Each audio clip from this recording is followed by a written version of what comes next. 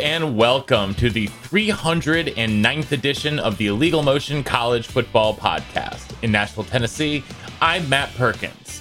And a quick hitch across the Harpeth River from me here in the Music City, it's our own offensive coordinator, the coach, Corey Burton.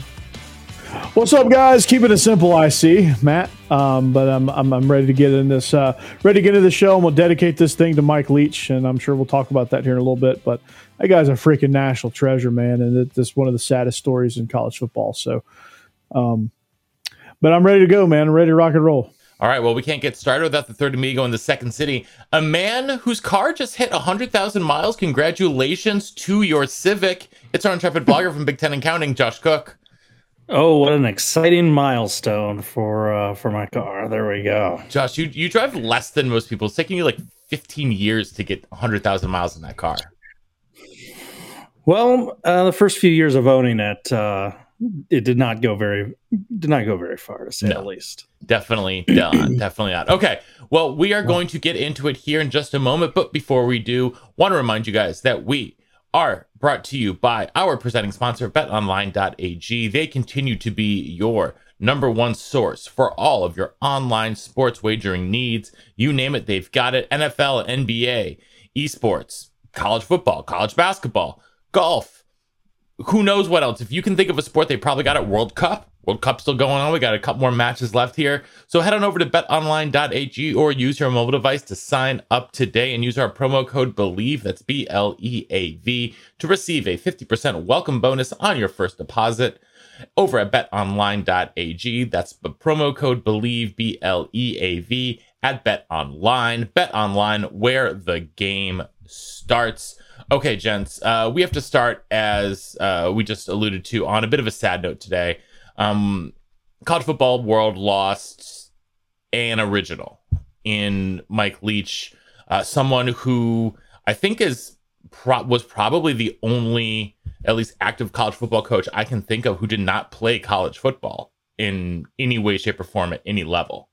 And he was one of the originators of the air raid under Hal Mumm. He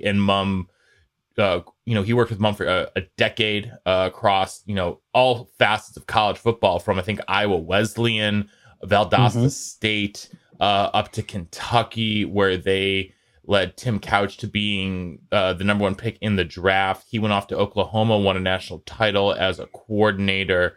And then they won the year just after him. Actually. Oh, sorry, the year after. Well, he installed the offense that became exactly. Yes, okay. I should say you were right. Thank you for the correction, Josh. Yeah.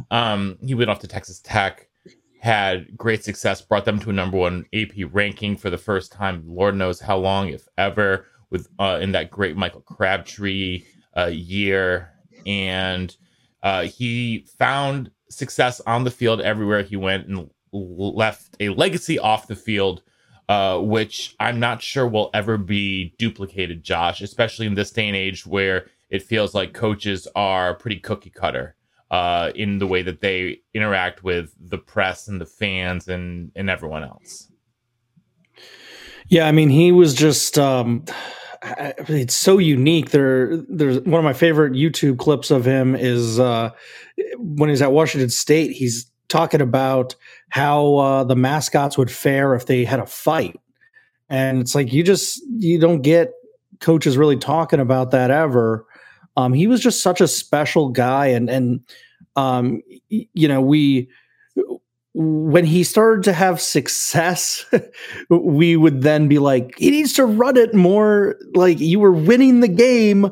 Why'd you keep throwing it? And then you choked it away. But we always had those criticisms once he was winning 8, 9, 10 games.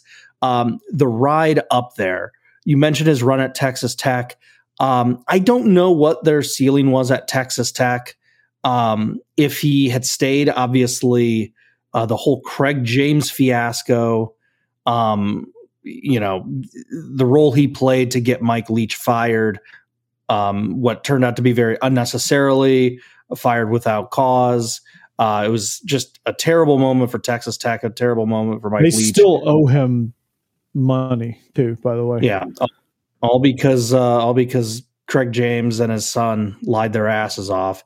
If he had stayed there, he had that Texas Tech thing humming. I think they finished in the polls, I believe, like 11 times.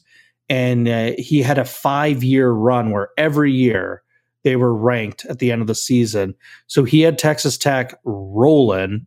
I think it was a matter of time till they won the Big 12 outright, and maybe, depending on the old BCS back then, maybe even played for national title. Just a unique guy, winner everywhere he went. But he'll be remembered most for taking the introduction of the air raid from Lavelle Edwards and BYU, turning it into a little bit of a new thing, putting some new wrinkles into it, and then proceeding to win a whole lot of games. He's forever changed football. You see the air raid still being really successful, especially for teams that are a little bit overmatched. He talked about the art of war. When your enemy's unified, get them to scatter. So that's why you spread out all your receivers. And just, it's a cliche, but he really was one of one. Yeah. you can say that about a lot of people, but do you really mean it? No. For Mike Leach, yes, absolutely you do. He gives marriage advice. He ranks Halloween candy in press conferences. I really love the mascot thing. That was hilarious. Anything you throw at him, he's going to respond to. I read his book, Swing Your Sword. That was an incredible eye-opening read with some of the stuff that was included in that book. A lot of the things he did at Texas Tech were revolutionary. He picked up a Texas Tech program that was dormant, and I don't know. I'm not rich in my knowledge of Texas Tech football history, but I can't imagine it's too rich. And most of their rich history comes from the Mike Leach era, where he just had talent coming through there, setting record after record after record. You had quarterbacks like Cliff Kingsbury, Graham Harrell, B.J. Simmons, just to name a few. Was able to pull guys like Michael Crabtree, Wes Welker, who was an NFL legend, Danny Amendola. Some receivers that nobody would give the time of day to. He made them work because his system was so revolutionary. Started at Iowa Western. The story about how it became called the air raid is hilarious, where there was a fan in the stand with an air raid siren that just kept playing it. That was absolutely hilarious, and that's in the book Swing Your Sword. Got a master's degree, a law degree from Pepperdine, graduated from BYU, studied under Lavelle Edwards, decided that he said, I'm not going to get into law school. Well, I'm not going to get into being a lawyer. I'm going to finish law school and I'm going to get into coaching. He's been everywhere. Not scared of a challenge, took a Washington State program off the mat and made them into a viable program, what they have today, minus the Nick Rolovich debacle. But Washington State is a viable program now because of what Mike Leach started and established there. Gardner Minshew is still in the league, and he was a deadbeat transfer from East Carolina, our Purple Pirates, and he made him into the nation's leading passer. The things he did at Mississippi State, which is a really tough place to win, given the conference that you're in, did a lot of revolutionary things there. He just made it a nightmare to defend because you had to defend all 53 and a third yards of width, every blade of grass, and a lot of principles are there.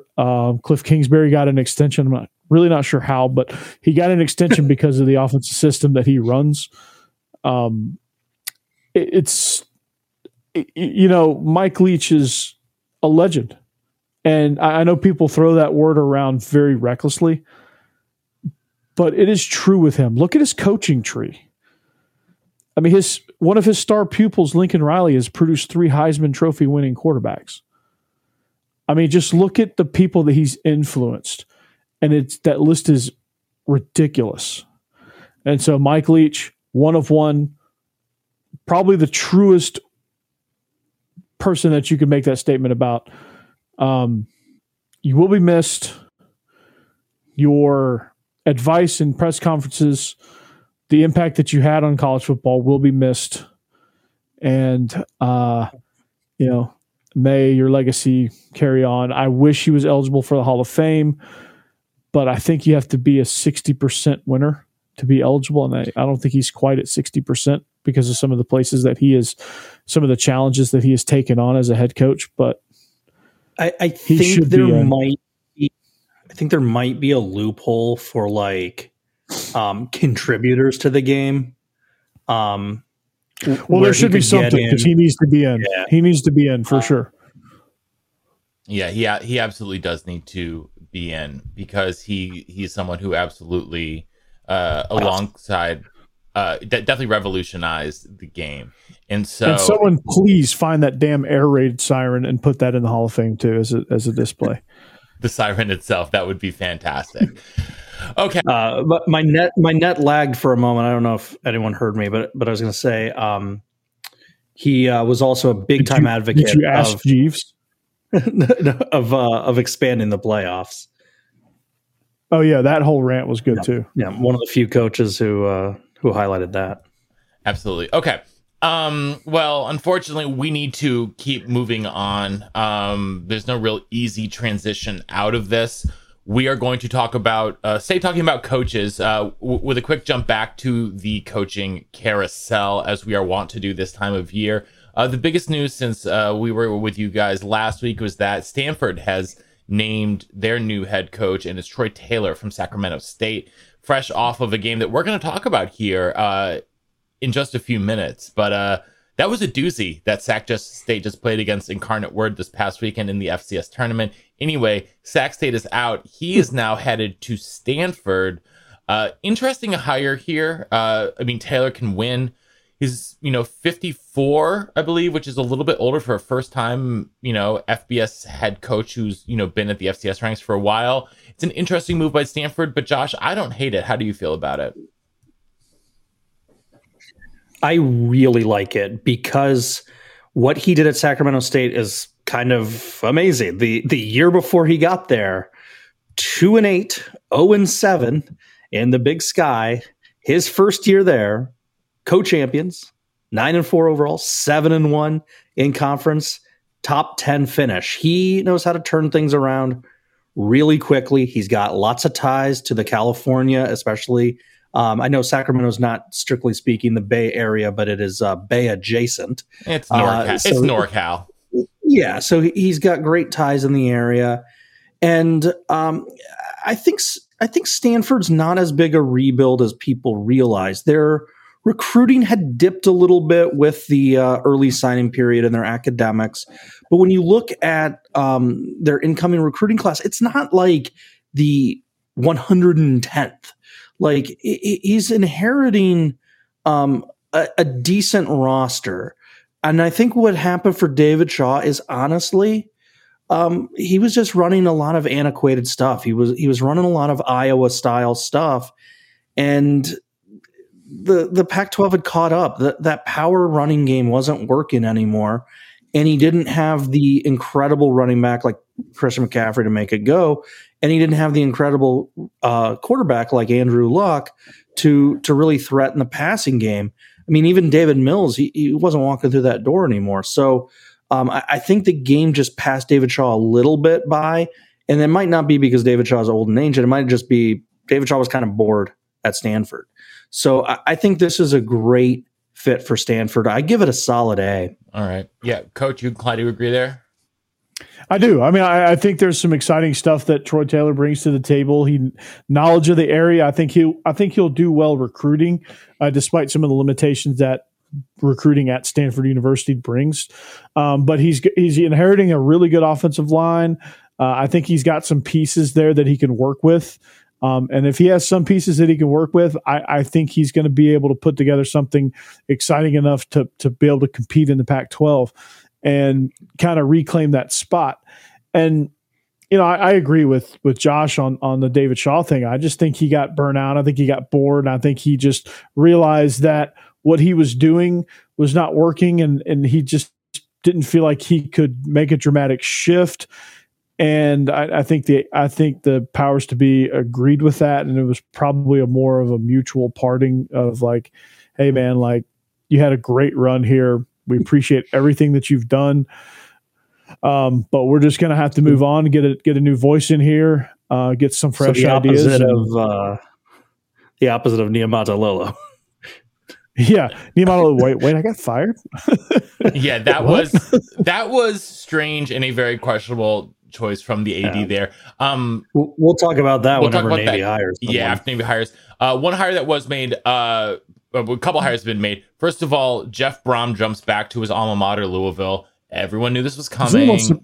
Nobody's surprised by it. No one's surprised by it. I don't think it's a great move for Brom personally.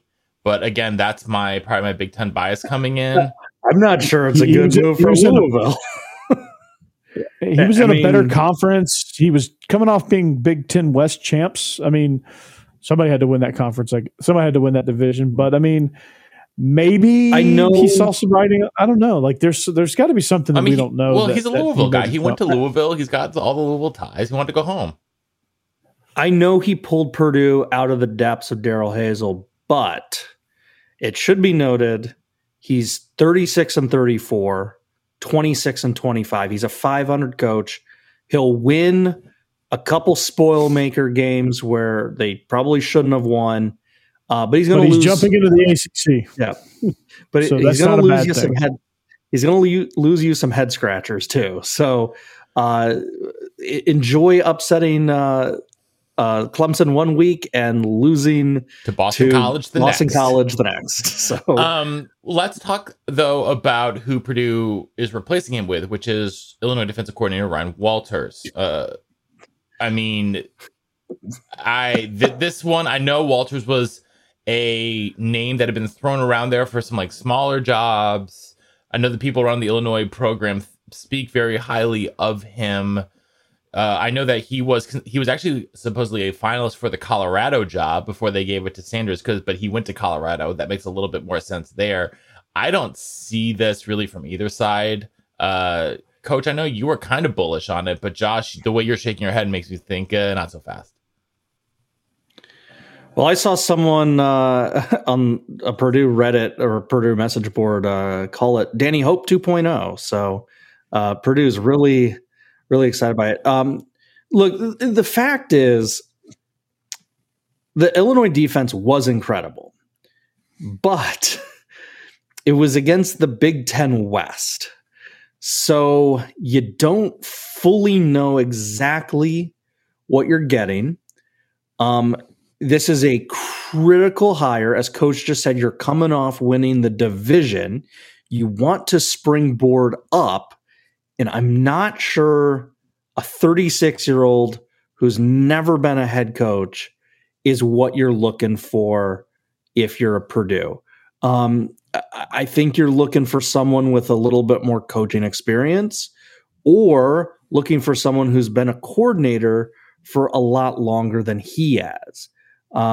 He got his first defensive coordinatorship back in 2016 with Missouri. Coach, you follow the SEC. Did Missouri have very good defenses 2016 to 2020? Because I'm not really remembering Missouri's defense being like something that was appointment. I don't think they were world beaters, but they were pretty good. They were pretty pesky. Yeah. They just, I think recruiting was a major issue. I mean, they were. I mean, he worked under Barry Odom those years, so yeah. I think it's just too much of a mystery hire for me. There's a lot of intrigue there. When you hire a young guy, you could either get somebody that's really good and going to change your program. Actually, this is going to be a program changer. Now that could go one of two ways. You could fall back into the depths of the Daryl Hazel era, or you can take a next step up and really kind of fill in those gaps where Purdue was weak, which was defense. Like that's kind of the thinking behind that. Okay, we're going to get a defense that from somebody that knows this division, that had a little bit of success in this division. We're going to try to see if we can strike while that iron's hot. We're going to see what offensive coordinator he pairs himself with, what staff he can bring, and if he can get a little bit of recruiting guys going there to Purdue, maybe this thing could turn in his favor. I don't know. I mean, it's a lot of intrigue, which I give it a C plus ish because you get a young guy in there with a lot of energy and had some success. I wish he would have had a little bit more experience, a little more seasoning, but maybe financially, this was kind of the best guy on the table, and I don't hate it probably as much as Purdue people do. Maybe it's just my outsider perspective on the Big Ten, and especially the Big Ten West and Purdue football, but we'll see, man. Like, I've heard that he might hire Derek Dooley as his offensive coordinator. That would be a disaster. I mean, honestly, coming back to what we opened the show with, the absolute perfect coach in an alternate universe where the stars align, you have ultimate underdog coach Mike Leach, who loves to air it out with ultimate underdog program Purdue, who was most successful under Tiller, airing it out with their own kind of proto version of the air raid. Well, we'll find you an air raid offensive coordinator. Let's roll, man. All right. Well, Wisconsin just stole one. I just give me a one-word reaction to each of these. UNLV hiring Barry Odom. Josh. Yes. Good. Corey. Great job. Western Michigan hiring Louisville offensive coordinator Lance Taylor. Josh. Coach? You said one word. Yeah, that's what I said. And we'll finish off with North Texas hiring Washington State offensive coordinator Eric Morris. I wish I could say a little bit longer. The hell yeah, that go was. for it. You can have a full sentence for this one. If I'm not mistaken, he's the former Incarnate Word coach. That is correct, Josh. And he is a part of the he's a part of the Leach tree. I'm curious. I like if that. We're gonna have a who was the guy who was Temple's coach for about 30 minutes Manny before Diaz? going to Miami? Yeah, I'm curious if, with all the tragedy in the world, not to make light of it, I am curious though if Mississippi State gives this guy a call. No, if they're going to give someone a call, I wouldn't be surprised if it's new Wisconsin offensive coordinator Phil Longo, who is also, that could also be fun. A Leach, who also coached with Leach for a long time, and is. They also might wait for the Cardinals to pull the trigger and fire Coach GQ. I mean, it could be a lot worse of a landing spot. Could be a lot worse of a landing spot for. They him. just extended him and the GM, so I don't know if the GM and old Cliff and GQ are tight. So if he stays though at North Texas, I really like the hire. I agree. He had success at Incarnate Word. Washington State has a good team, good offense this year with their quarterback. I don't think he's going to get to bring. He's not going to get to bring Cameron Ward with him to North Texas. I don't think Cameron Ward's following him there, but I would imagine that if I'm Mississippi State, I'm calling Caddy. Let's do it. Interesting. That would or Jimmy Leonard. Culture fit. Jim Leonard in Starkville. I don't see he's Mike Leach in Starkville. Was that really a culture fit? No. Well, true, but Jim Leonard is very buttoned up. Is very, very buttoned up. I don't know. Maybe they need that. I don't. They probably do need it. Okay. Maybe they need that. What we need to do is talk about what happened in the FCS bracket this past weekend. We saw, a couple of games and then one game to make them all weep. And that was Incarnate Word, baby. I'm sticking by that prediction. Incarnate Word, Sac State, 129 combined points. 57 points in the combined points in the fourth quarter alone. This game was 28-17 at halftime and ended 66-63. I think actually wait, hold on. No, that's right. Sac State just scored again. While we are here recording. No, this game was like something I'd never seen in regulation, even more so. And to me, I don't even honestly know where to start. The numbers that came from this game are mind-boggling, Josh. Sac State had 740 yards of total offense. I think there were about 600 yards for Incarnate Word. I mean, like, where do you even want to start with this? Because there are so many angles to go from this game. I guess what stood out to you most besides the final score?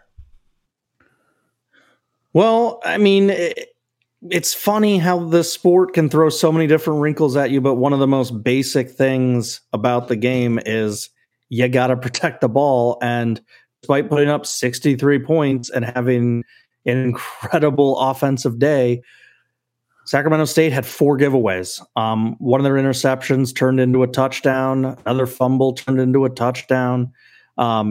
Just can't do that. So one of their fumbles was also a scoop and score. So it's just, it's too bad in a fun game like this that someone had to lose it. But if you're looking for a reason why, turnovers, fundamental football.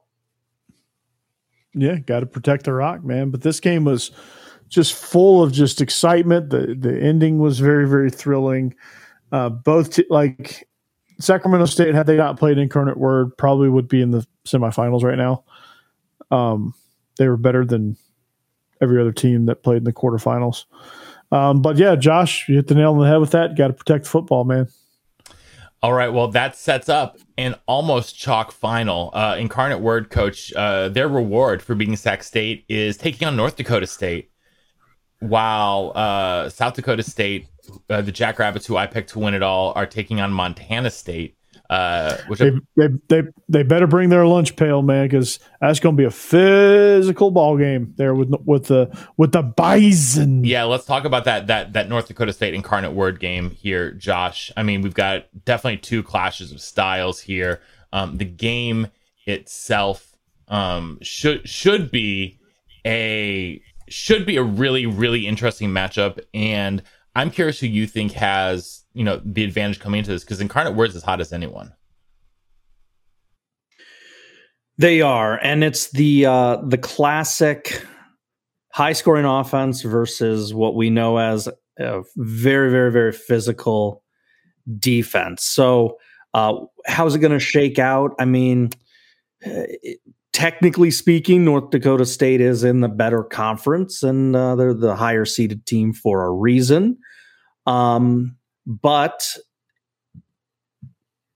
this is going to be North Dakota State's best offense that they're facing. I can't think of a Missouri Valley team that even sniffs what Incarnate does offensively. So we've also seen the Pac catching up to North Dakota State. They have had closer games this season than in past years. They had a few losses this season. They slipped to a 3 seed. They're passed by South Dakota State for being the best in their conference. But it's a little bit like Alabama. Until they're dead and gone and eliminated from this tournament, they're the team to beat, no matter the number next to them. So should be an incredible game. Yeah, I'm definitely looking forward to both of them. Quite frankly, I still believe at the end of the day that South Dakota State is going to come out on top. But, Coach, do you think that Montana State can, take down what have become my Jackrabbits over the last 3 years? Well, before I watched that quarterfinal game against William and Mary, I thought, okay, if whoever South Dakota State plays out of that bracket, they're going to wipe the floor with them. Yeah, I don't quite feel that way anymore. Both teams look impressive. I mean, Montana State just was, just a blitzkrieg of points and defensive plays, and they just mauled.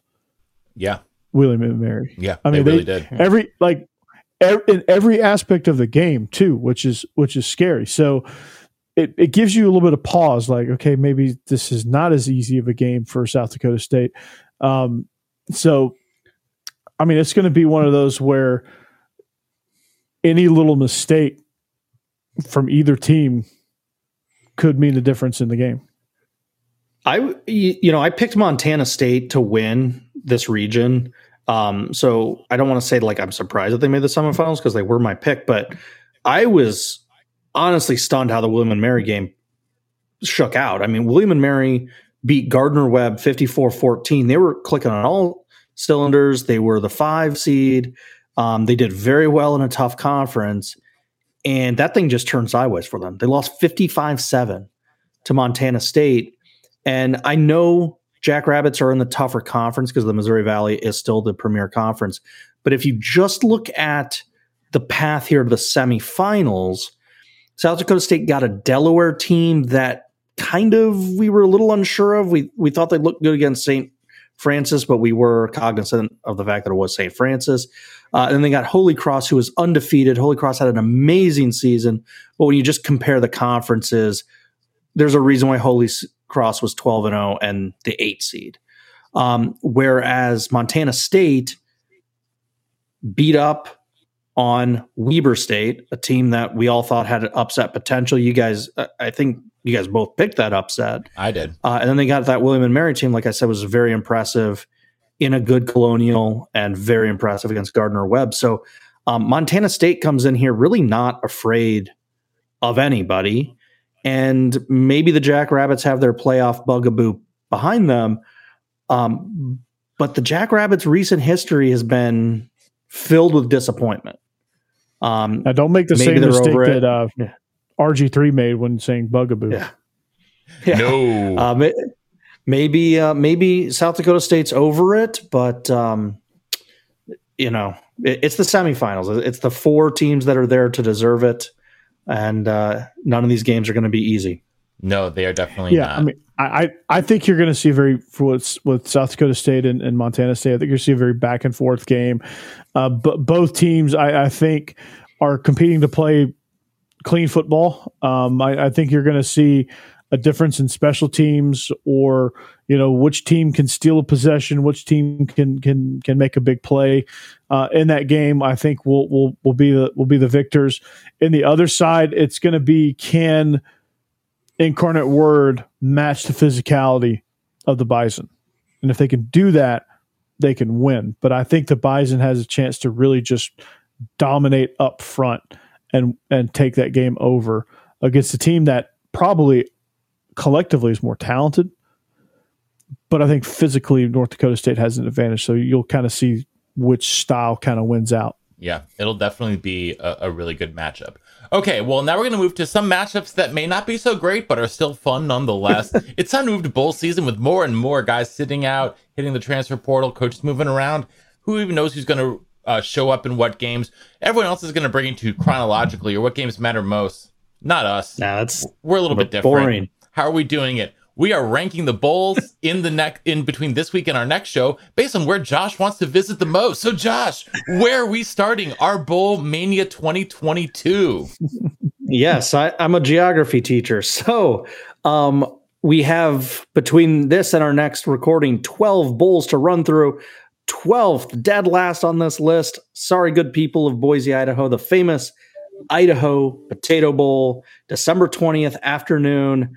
I would not want to go to Boise in the middle of the winter. I don't ski. I'm out. Why you should watch? You have Eastern Michigan, hard scrabble team. They don't make it to very often bowls, but they've turned things around the last few years with Chris Crichton. They're awesome. 9-win team. They're taking on San Jose State. A nice feather in the cap that they made a bowl game. As we know, they had a player unfortunately die mid-season. So it's nice for these two teams to get a bonus game. I just don't love that it's in Boise. I'm just going to butt in and say I'm going to be rooting for Eastern. I don't think Eastern's ever had a double-digit win season. And so if they were to win this, get it to 10 wins, that would be the first double-digit win total in program history. So I will be pulling for them in this one. I have no other thoughts otherwise. So bowl locations and bowl names, like probably the weakest bowl name of all time is the Jimmy Kimmel LA Bowl presented by Steve Stifler. But it is in SoFi, and it is Washington State versus Fresno, so that's an interesting matchup. Well, no, we're not going to get there yet. We have to let Josh go through them. We're going through them one by one, Coach, one by one. Yeah. Okay, I just had to throw that out there. Any thoughts on the Idaho Bowl? No, I would rather, let's put it this way. I'd rather go to Idaho than the place that's next on your list. All right. So next on our list, and also not a desirable location in the middle of December. Can I interest you in Idaho Boston, Bowl Massachusetts? is better than you're giving it credit for, because Boise is kind of a unique place. All right, go ahead. Can I interest you in Boston, Massachusetts for the Wasabi Fenway Bowl? This one gross. is December 17th, 11 a.m. You have two teams that are breaking in new coaches. It's Cincinnati versus Louisville. No idea what any of those players are feeling as they're coachless. Well, half of them are in the transfer portal. Yeah, this is going to be a game that I'm quite confident I will watch 0 seconds of. I think that that might be a clean sweep, Coach. I don't know about you, but I'm definitely watching 0 seconds of this one. Well, I to say that I might watch it is probably a lie, but it might be on the TV, like in the background while I'm doing stuff. Yeah, maybe. I think that's about the best that I could hope for in this game as well. Also, bowl games in baseball stadiums, 2 thumbs down. It doesn't work in a lot of different ways for spectators, for the fact that like there's like parts of like the sideline where like if you go like 2 feet out of bounds, you are like running into a wall. Nothing will be worse than Wrigley, where they had to go to the same end zone both ways for field goals. No, for anything. Both offenses had to go the same way. I forgot about that. Yes. Oh my gosh, that's too funny. Because the wall beyond one of the other windows was maybe half of my foot away from the inline. So like you really had to slam on the brakes. All right. Next up is a city that I honestly love. I've only been there once. I really liked it. The Hot Air Balloon Festival is amazing, but that is in the fall. I'm not crazy about Albuquerque, New Mexico weather. I looked it up. I think it's like in the 30s right now. So I not too high on this game, but the New Mexico Bowl is a battle of abbreviations. We got SMU versus BYU. This game's also on the 17th. This is the primetime game at 7:30 p.m. These are 2 teams that kind of seems like they had a midseason swoon. At least BYU did. I don't know too much about what's invested in this game. Who's sitting out? Anyone know who's sitting out? Probably half the teams. They got 2 good recognizable names. I don't think BYU. I don't think you don't see a lot of BYU players in the portal, to be honest. Typically, I mean they're in the Mormon Mission portal. Yeah, they send dudes out for a different kind of portal for 2 years, and they come back, and they've grown 2 inches and have gained 30 pounds. No, I mean honestly, in this one, what I'm interested in seeing 2 good offenses. Yeah, 2 good offenses, and SMU. It'll be an exciting bowl. I like the direction of SMU right now with Lashley. He's starting to also build a recruiting bridge that's also a transfer portal bridge to the state of Miami, to Miami-Dade. He's brought in 4 dudes from Miami already via the portal, guys who were very good under him at Miami and didn't mesh with Josh Gaddis' system. I mean, that was pretty much everyone who suited up for the Hurricanes this year. Yeah. But no, I'm interested in the SMU team to see how they move forward. All right. Well, we are going to the. I concur.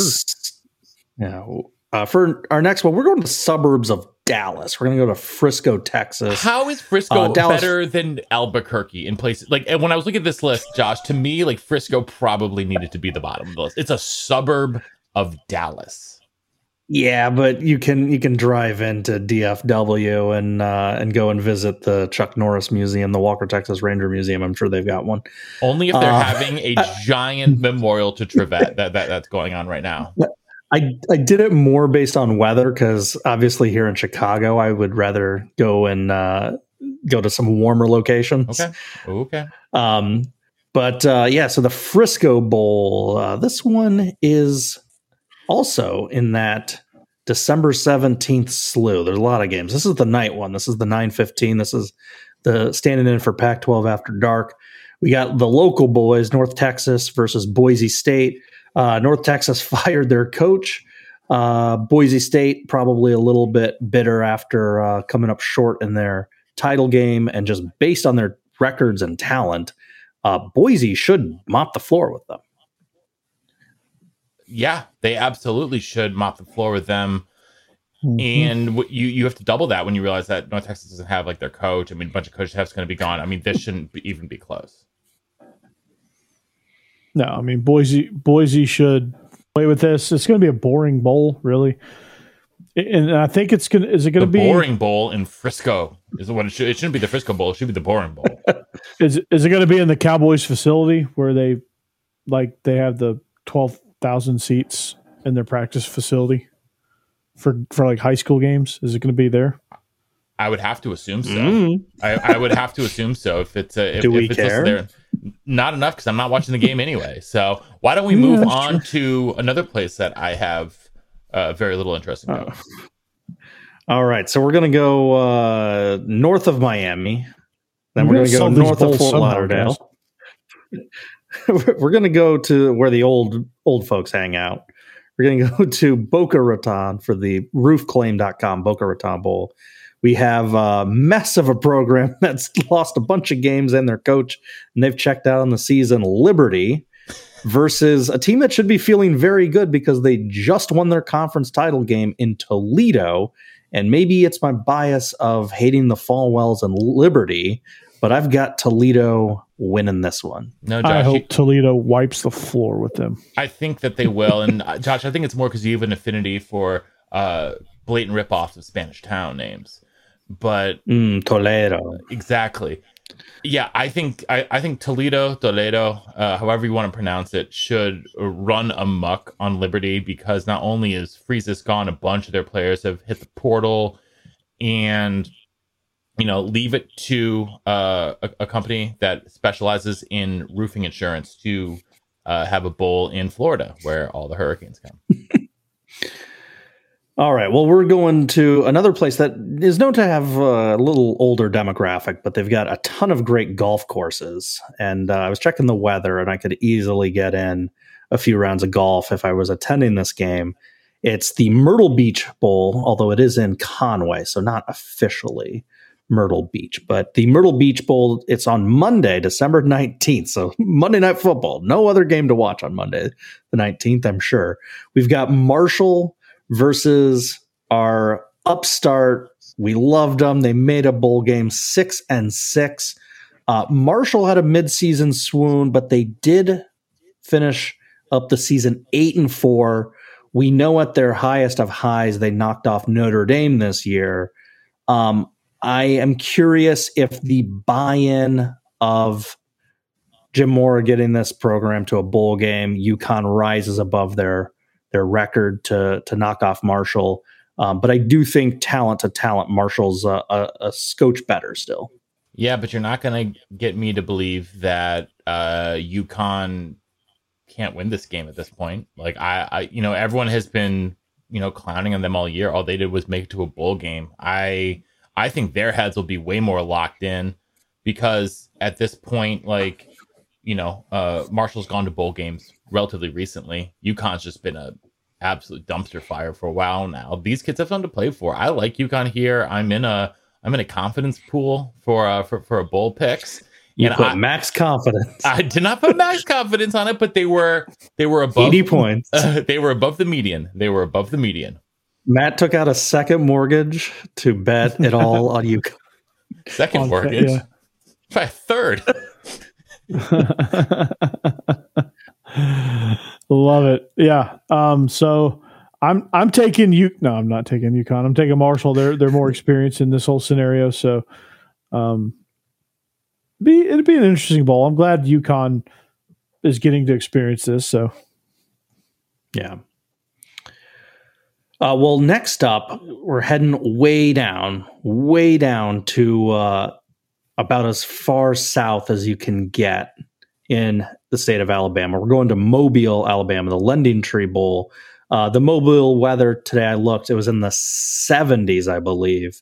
So sign me up for that. Now, see, Josh, knowing you, though, it surprises me that you wanted to go to Mobile more than Conway/Myrtle Beach, or even more so than Boca. Yeah, but Mobile has something that always lures me in. It's not minor league baseball season, Josh. They have, I believe, a World War II era battleship that's now a floating museum. Okay, yeah, no, okay, that's yep, that'll do it. That's right up my alley. We have 5-7 Rice getting in thanks to their incredible APR versus Southern Miss, who went 6-6. I Google mapped it because I'm on top of stuff. Hattiesburg to Mobile is under 2 hours. So if people really want to make that drive on a Saturday, they easily can. And if they do, Southern Miss should have quite a few fans there in the crowd. I think that gives them the edge in kind of a random bowl matchup. Yeah, I don't see a ton of fans wanting to show up to this game between teams that are combined 11-13, and Southern Miss. There's not a lot to cheer about right now, just in general, with the whole Favre-ness of their university. So I think that what's wrong with Brett Favre? What did he do? I can't. Yeah, he did a couple things they might want to check in on if you're a tax-paying citizen and resident of the state of Mississippi. You might be worried about some of your money there. Man, what happened? I don't know. It's kind of a weird matchup. Is this the worst bowl game? In terms of teams and potential product on the field? No, Iowa, Kentucky. No, but that is that's the Sickos Bowl of the year, of the century, potentially. That. Oh, I can't wait to whenever we talk. We're going to spend game. 4 hours. That's going to need its own special to it's document every the game itself. To document every player not playing in it. Let's keep it moving. All right. Next up, we are getting to the game that Coach was talking about, the Jimmy Kimmel LA Bowl, presented by Stifel. This one is, despite saying it's in LA, it is in Inglewood, which is down by LAX. There'll be a little bit of traffic, and from what I've heard, there can be about 4 cars in the SoFi parking lot, and you'll still magically wait about 8 hours to get out of that lot. They had some urban planning issues with the parking arrangement there. I think the issue was that Urban Meyer was in the planning process. Well, that was one of the many issues. Well, that's the first mistake right there. Matt and I had the privilege of living in Los Angeles. It can be a very, very, very fun city. It can be an amazing city. The fun and amazing parts of the city are nowhere near Inglewood. Correct. Yeah. But the matchup is pretty exciting for those of you that don't. Not walking through that door. Yeah. The matchup is a pretty exciting one for those of you that don't know. We have from the Pac-12, 7-5 Washington State, who looked at times a little bit better than their record, although they could not quite get over the hump and knock off any of the heavyweights in the stacked Pac-12. And they take on Mountain West champion Fresno State, 9-4, who's won what feels like all 9 of their games in a row. Fresno by far the hotter team. I have not heard that Hainer is sitting out for any reason. So based on that, I think you have to like Fresno State, despite how formidable the Cougars are. Yeah, I wouldn't disagree there. I mean, I felt even better. I'm the guy who picked them to win the title. So out of their conference title, out of the 3 of us. So I felt pretty good about that one. You got to like the momentum. I'm pretty sure I picked Fresno too, didn't I? Did you? I don't remember at this point. I felt good about it when I did it. So that's all I remember was what was the happiness that I made, or that I had getting that pick right. Yeah, no, I mean, I like Fresno, but it's not like I'm going to count out Washington State here. Yeah. I think that's going to be a very tightly contested game either way. That'll be a fun game to watch. It should be high scoring. Yeah. Matchup wise, that might be the best matchup. One of the better matchups. I forgot to mention that game is also on Saturday the 17th. Most of these games are on Saturday. It's the 3:30 afternoon national slot. Next up, we dip down to the FCS ranks for the Cricket Celebration Bowl in a city all of us love, Hotlanta. It's there in the Mercedes-Benz Satan's Butthole Stadium.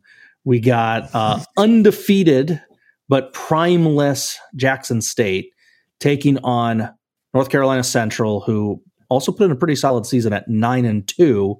I don't know if losing their coach and half their team to the transfer portal will impact things, Matt. What do you think? I don't know. Does losing your head coach, your starting cornerback, and 2/3 of your roster mean anything? I don't know. I'm not the one with the coaching experience. Let's kick it over to our OC. Coach, how do you feel about losing your quarterback right before the biggest game of the year? That might be an issue. Yeah. You might struggle a little bit. Yeah. I don't like this for Jackson State. I wish they would have kept everything intact, but who knows? It is what it is. I mean, it is what it is. I mean, Prime is in Colorado. He's got bigger fish to fry. I mean, they named TC Taylor their new head coach. Yeah. I am, if I'm not wagering on this one, but if I were, NC Central would be getting a lot of my funds. If you're wagering on this one, you should probably call one of those 1-800 numbers. That game is noon on the Saturday. So next up, cracking the top three. We're getting to 3 serious destinations now. A city I love, but not quite as much as the other 2. But I do absolutely love Las Vegas. We got the SRS Distribution Las Vegas Bowl. This one is also on that Saturday at 2:30 p.m.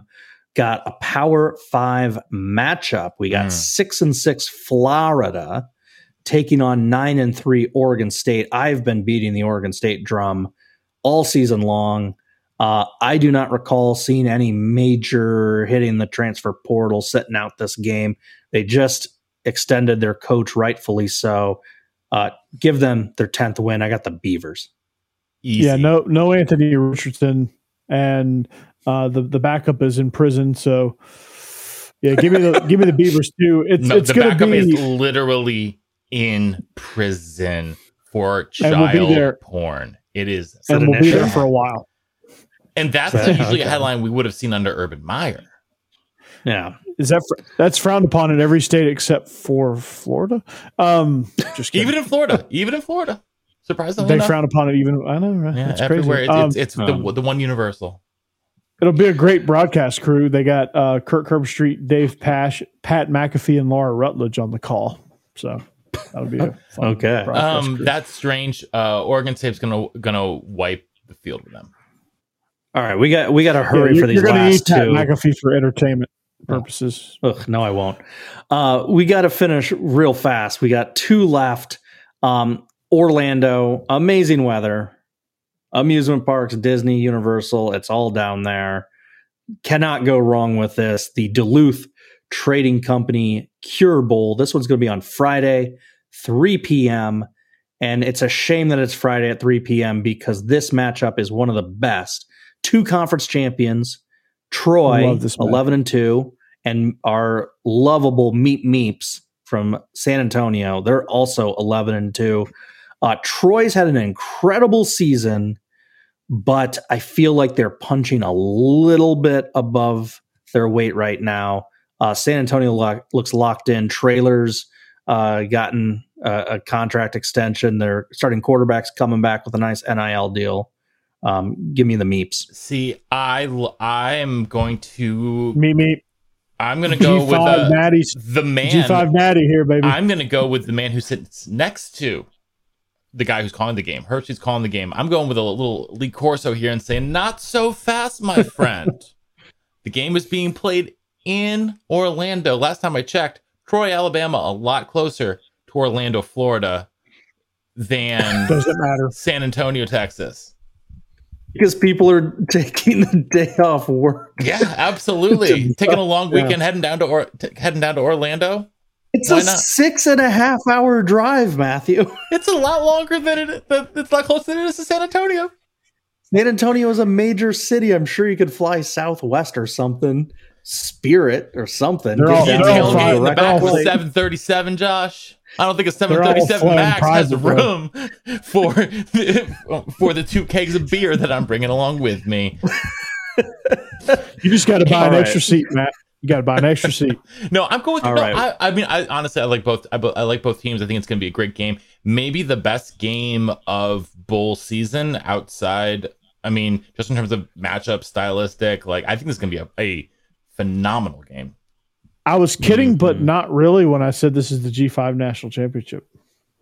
You're not that far off. No, you're not. No. Let's end with our favorite location. This is our favorite location for all the bowl games. Leading the way here today, the gold standard of if you're going to play in an early bowl game, get your butt down to the Bahamas Bowl, the Hometown Lenders Bahama Bowl in Nassau. Sign me up. Yes, it's 90 degrees out there on the beach, 80 degrees out there on the beach. Tropical yes, breeze. Please. Yeah. Yes, please. A nice tropical drink sounds amazing. We got 6-6 Miami of Ohio, 6-6 UAB. All the players and coaches are already winners because they get to go to the Bahamas. Yes, sign me up. In terms of who's going to win the game, honestly, Miami of Ohio, Chuck Martin. Honestly, their team looks like crap sometimes. I was stunned they made a bowl game, even without their coach, and presumably Trent Dilfer is going to be scouting his talent for this game. Just based on who's coaching Miami of Ohio, I'll take UAB. Yeah, I really have no clue on this game. It's just going to be fun to watch because it's in the Bahamas. It'll be Bahamas. See, that's the thing though. If I was at one of these two schools and I knew I was going to hit the transfer portal, we see all these dudes go in super hard in day one. I'm like, do it after. Yes, I'm going through bowl season. I'm going to the Bahamas. I'm getting bowl swag. I'm getting my week at I forget the name of the Atlantis, I think is the resort that it's at. The Atlantis. Like, I'm getting all of that. I get back on whatever it is, Sunday or Monday. My finals are over. I've just come back from the Bahamas. Boom! Now I'm hitting the portal. Yeah. Come on, Hometown Lenders. Come on, City of Nassau. Come on, Bahamas Bowl. Come on, Believe. Come on, Mike Farrell. Make us the official podcast of the Bahamas Bowl. Send us down there to live stream during the game. We will call the game. We will do whatever it takes for us to be in the Bahamas in the middle of December. We will sign us up. You can send us around to MAC games all next year to scout different, because they send bowl reps to scout all different teams. We will do a full tour of the MAC schools next year. We'll do a live show every week from different MAC school to send us to the Bahamas Bowl. Yeah, come on, we are the official podcast. I can't wait for our 4-hour special on the Music City Bowl in the Bahamas Bowl. 8 hours of content. We could become the official hashtag midweek Maction pod. There we go. I love it. Let's do it. Well, I think it is time for us to wrap it up here today on the 309th edition of the Illegal Motion College Football Podcast. On behalf of our own offensive coordinator, the coach, Corey Burton, up there, or I should say up here in Nashville, Tennessee, and our intrepid blogger in Big Ten and counting, Josh Cook, up there in Chicago, Illinois. This is the Professor Emeritus, haven't used that name in a minute, Matt Perkins, on in Nashville, Tennessee, on the Illegal Motion College Football Podcast. Saying so long and see you next time. And go Bahamas Bowl. Bahamas Bowl. Watch it. Don't give a who wins. Nope. And apparently we don't care about FCC standards anymore here either. No, we don't.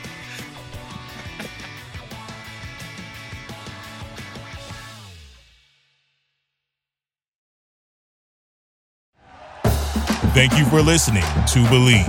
You can show support to your host by subscribing to the show and giving us a 5-star rating on your preferred platform.